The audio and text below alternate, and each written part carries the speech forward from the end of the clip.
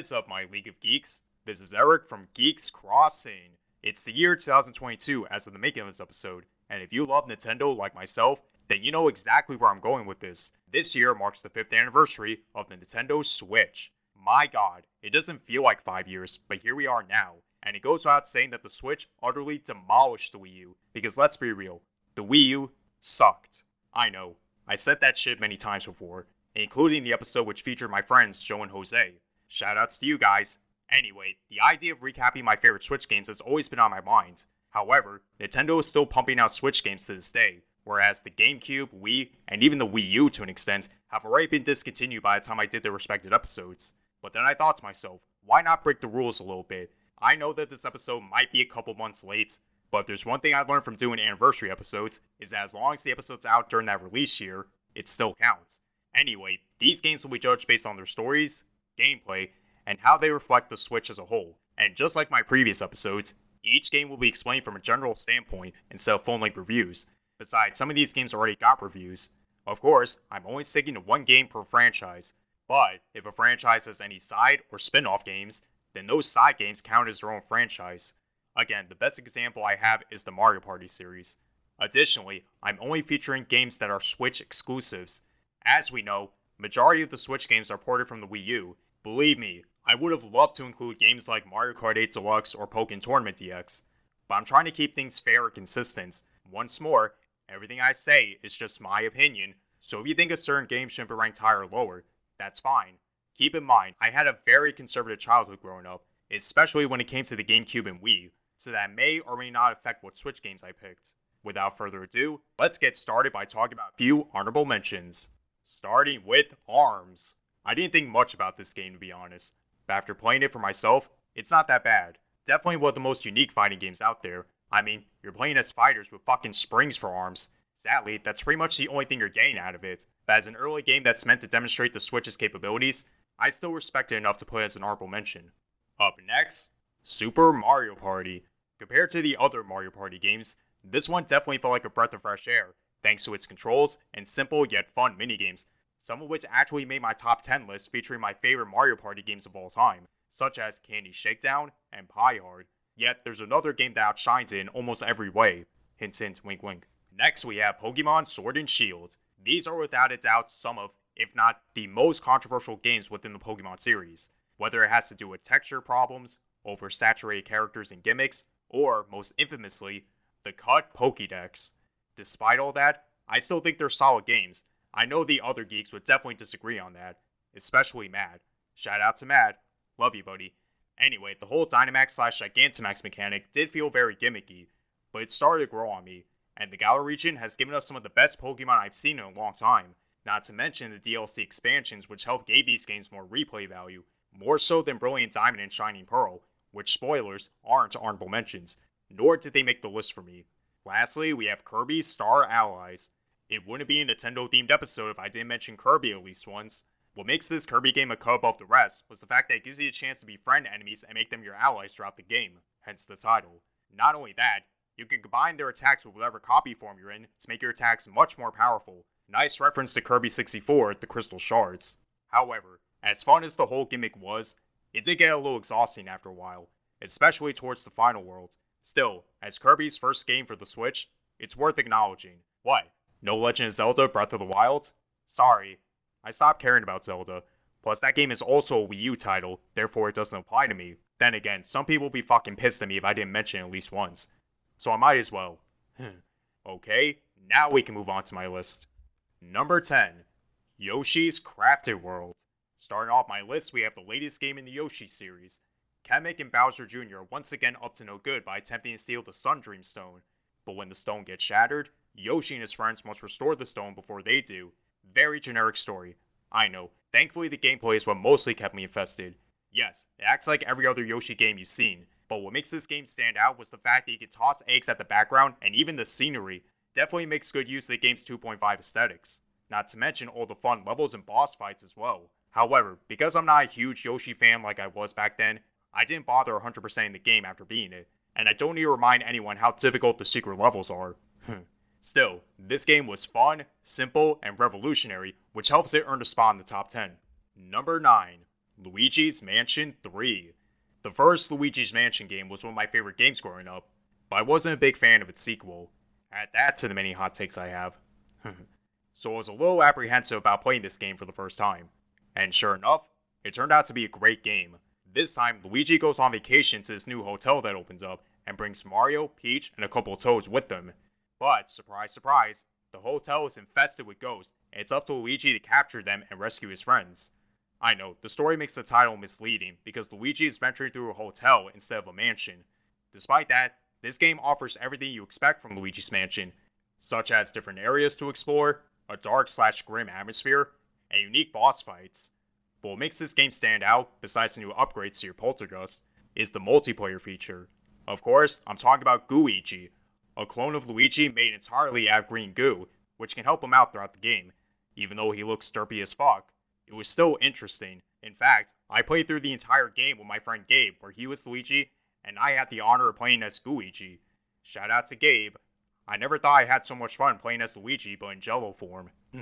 Despite the constant backtracking and BS puzzles, Luigi's Mansion 3 is still a solid game. Number 8. Mario and Sonic at the Olympic Games Tokyo 2020. Damn, that's a mouthful. The latest entry in the somehow still functioning Mario and Sonic at the Olympic Games series. But in all seriousness, it was nice to see another game like this, considering they skipped the 2018 Olympics for some reason. As expected, it's another nonsensical game where you play as either Mario or Sonic characters and compete in sports featured at the Olympics. Whether you're playing past events like fencing, table tennis, archery, etc., or new events they added like surfing, karate, and even skateboarding, this game does a good job at capturing each event. And I will give this game credit for actually providing a legit story mode. I know, the DS counterpart to the Olympic Winter Games already did that, but does anyone really give a shit? This actually corresponds with the game's true highlight in my opinion. The classic 2D events, where you get the chance to play as 8-bit versions of certain characters. That was freaking nuts. Unfortunately, some events don't feel as intuitive compared to other games, and why the fuck did they think it was a good idea to have Toad as the only new character is beyond me. Honestly, I think the 2016 Rio Olympic Games was a better game overall. I know, it's fucking crazy to hear me say that a Wii U game is better than a Switch game. Nonetheless, I enjoyed this game for what it offers. Number 7. Paper Mario, The Origami Knight. Damn, what is this, the 5th or 6th Paper Mario game? The Mushroom Kingdom is getting turned to origami, and it's up to Mario and his new companion Olivia to save everyone. To be honest, I had very low expectations for this game, mainly because the last few Paper Mario games were fucking awful. Sticker star, color splash. But, to my surprise, this game actually felt like a huge improvement. Granted, it wasn't perfect, but it's definitely better than what we got previously. An open-world Paper Mario game packed with fun and intuitive gameplay that really captures the origami gimmick.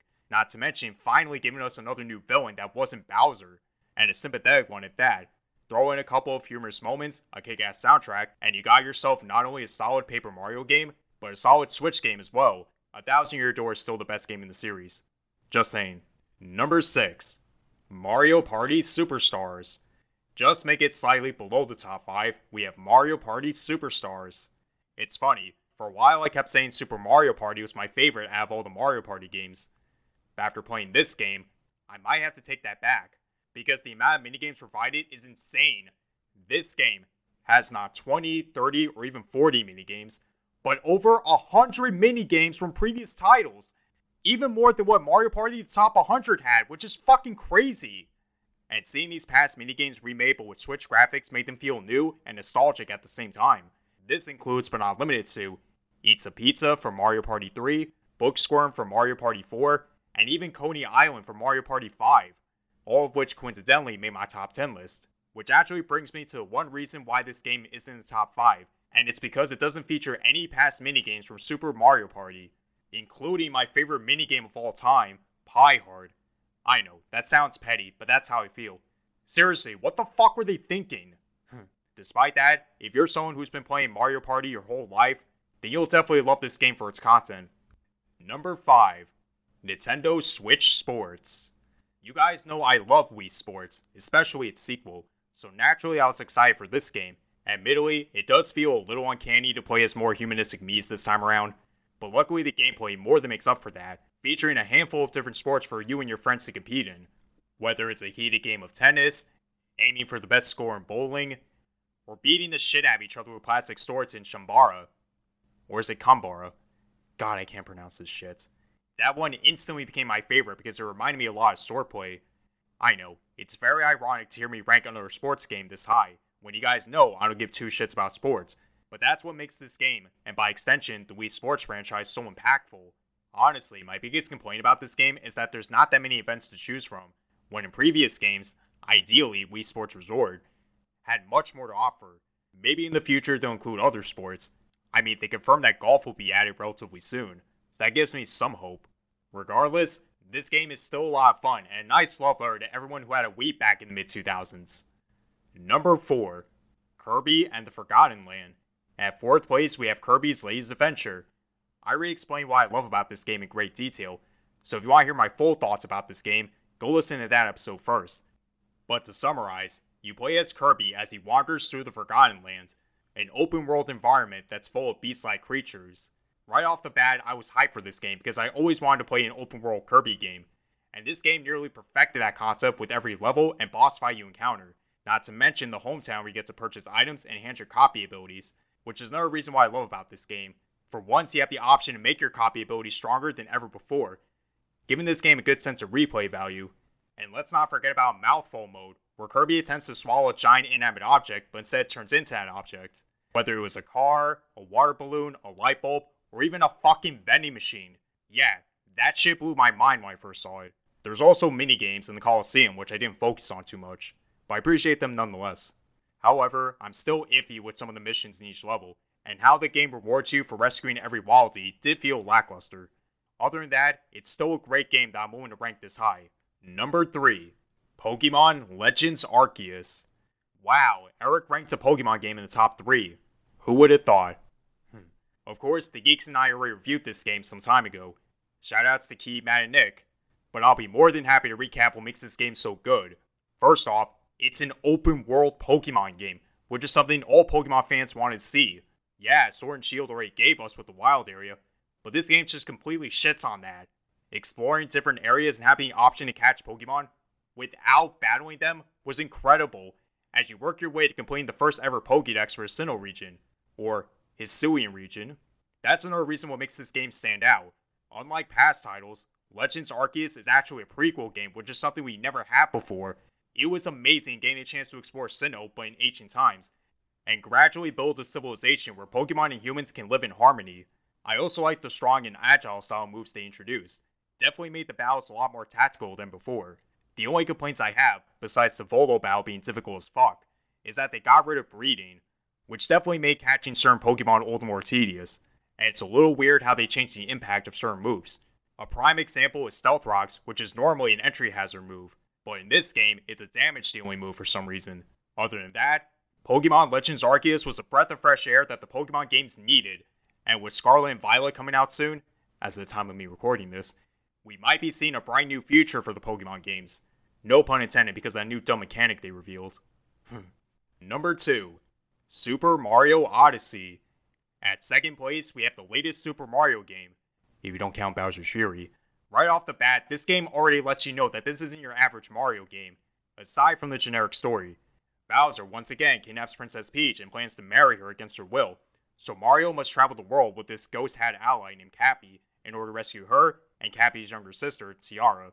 Like I said, generic, but Cappy was the game's main selling point if anything, because with help from him, Mario can throw his hat and transform himself into the body of his enemies. Witnessing Mario turn to enemies like Goombas or Koopas is both epic and hilarious at the same time. Hell, the first kingdom even has him turn to a fucking dinosaur. And I'm not talking about Yoshis. I mean actual terrifying realistic dinosaurs. Speaking of which, another thing that makes this game stand out is the fact that each kingdom is based off a real life location.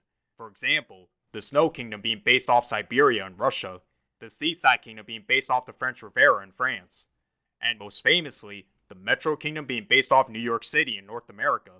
Needless to say, I felt right at home over there. Each area provides great music, missions, and boss fights. Okay, the boss fights can still be frustrating at times, but what do you expect? It's a Mario game.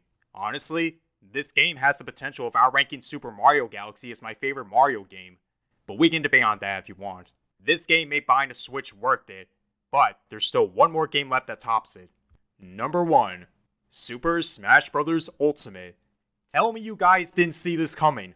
Of course Smash Bros. Ultimate was going to be ranked number 1. Not only is this one of the best fighting games to come out in recent times, but it's one of the best crossover games in general. Hell, some fans will even go out of their way to say that this is the best Smash game in the entire series. I still think Melee is better, but we are not debating that right now.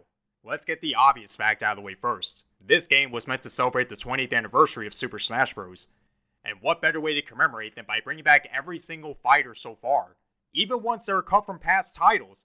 Witnessing every single Smash Bros. Fighter together in one game was fucking insane, including characters that we never thought we ever seen in a Smash game, such as Ridley, King K. Rool, Banjo-Kazooie, Sephiroth, Steve from Minecraft, and even Sora from Kingdom Hearts.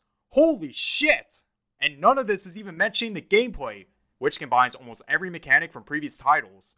This includes, but not limited to, the competitive/BS mechanics from Melee, the final smashes from Brawl, the amiibo support from Smash 4, and so much more. Even a couple of new mechanics found their way into this game. Most famously, the Smash Meter, where you get to pull off final smashes a lot faster. Albeit they're slightly weaker versions, but still. And Spirits, where you get to customize your fighters. This was mostly shown in the World of Light, the most interesting yet tedious adventure mode so far. Hell, they even went out of their way to make certain fighters have their own unique movesets, which gives this game extra replay value. It's amazing how much content they provided in this game alone. And it really makes you wonder, will there ever be another Smash Bros. Game after this? Because it'll be impossible to top a game as revolutionary as this. The only negative thing I can say about this game is the amount of fan service provided. I know, I criticized the series enough because of that, and fan service can be a good thing depending on the game. For this game though, they definitely went overboard. Yet they still made it work. I don't know what else to say, except if you have a Switch and don't have a copy of Super Smash Bros. Ultimate, get help. Seriously. With that said, my list has been concluded. This was definitely a tough list for me to compile, because the only other Switch games I played were either ports, or games I really don't care about. Splatoon. And who knows what kind of games we'll get for our next Nintendo system. Yeah, we're now living in a world where the Switch is on the verge of being discontinued, which is fucking nuts. Regardless, you'll definitely expect an episode about those set games in the future. But until then, what are some of your favorite Switch games? You can let us know in our Discord server, or send us a message on Instagram, @Geeks Crossing. Continue to support us on all major listening platforms, whether that be Anchor, Spotify, iTunes, Google Play, Amazon Music, Audible, iHeartRadio, or whatever platform you're using right now. If you want more geeky content, check out the Geeks and I at Twitch at E-Man the Legendary, Nuclear Bacons, Kurzwalk Games, and Carabai respectively. Also check out my YouTube channel under the same name, E-Man the Legendary, and tell your friends and family about us, especially any Nintendo fans you know in your life. Thank you for listening, and stay true to your geek selves.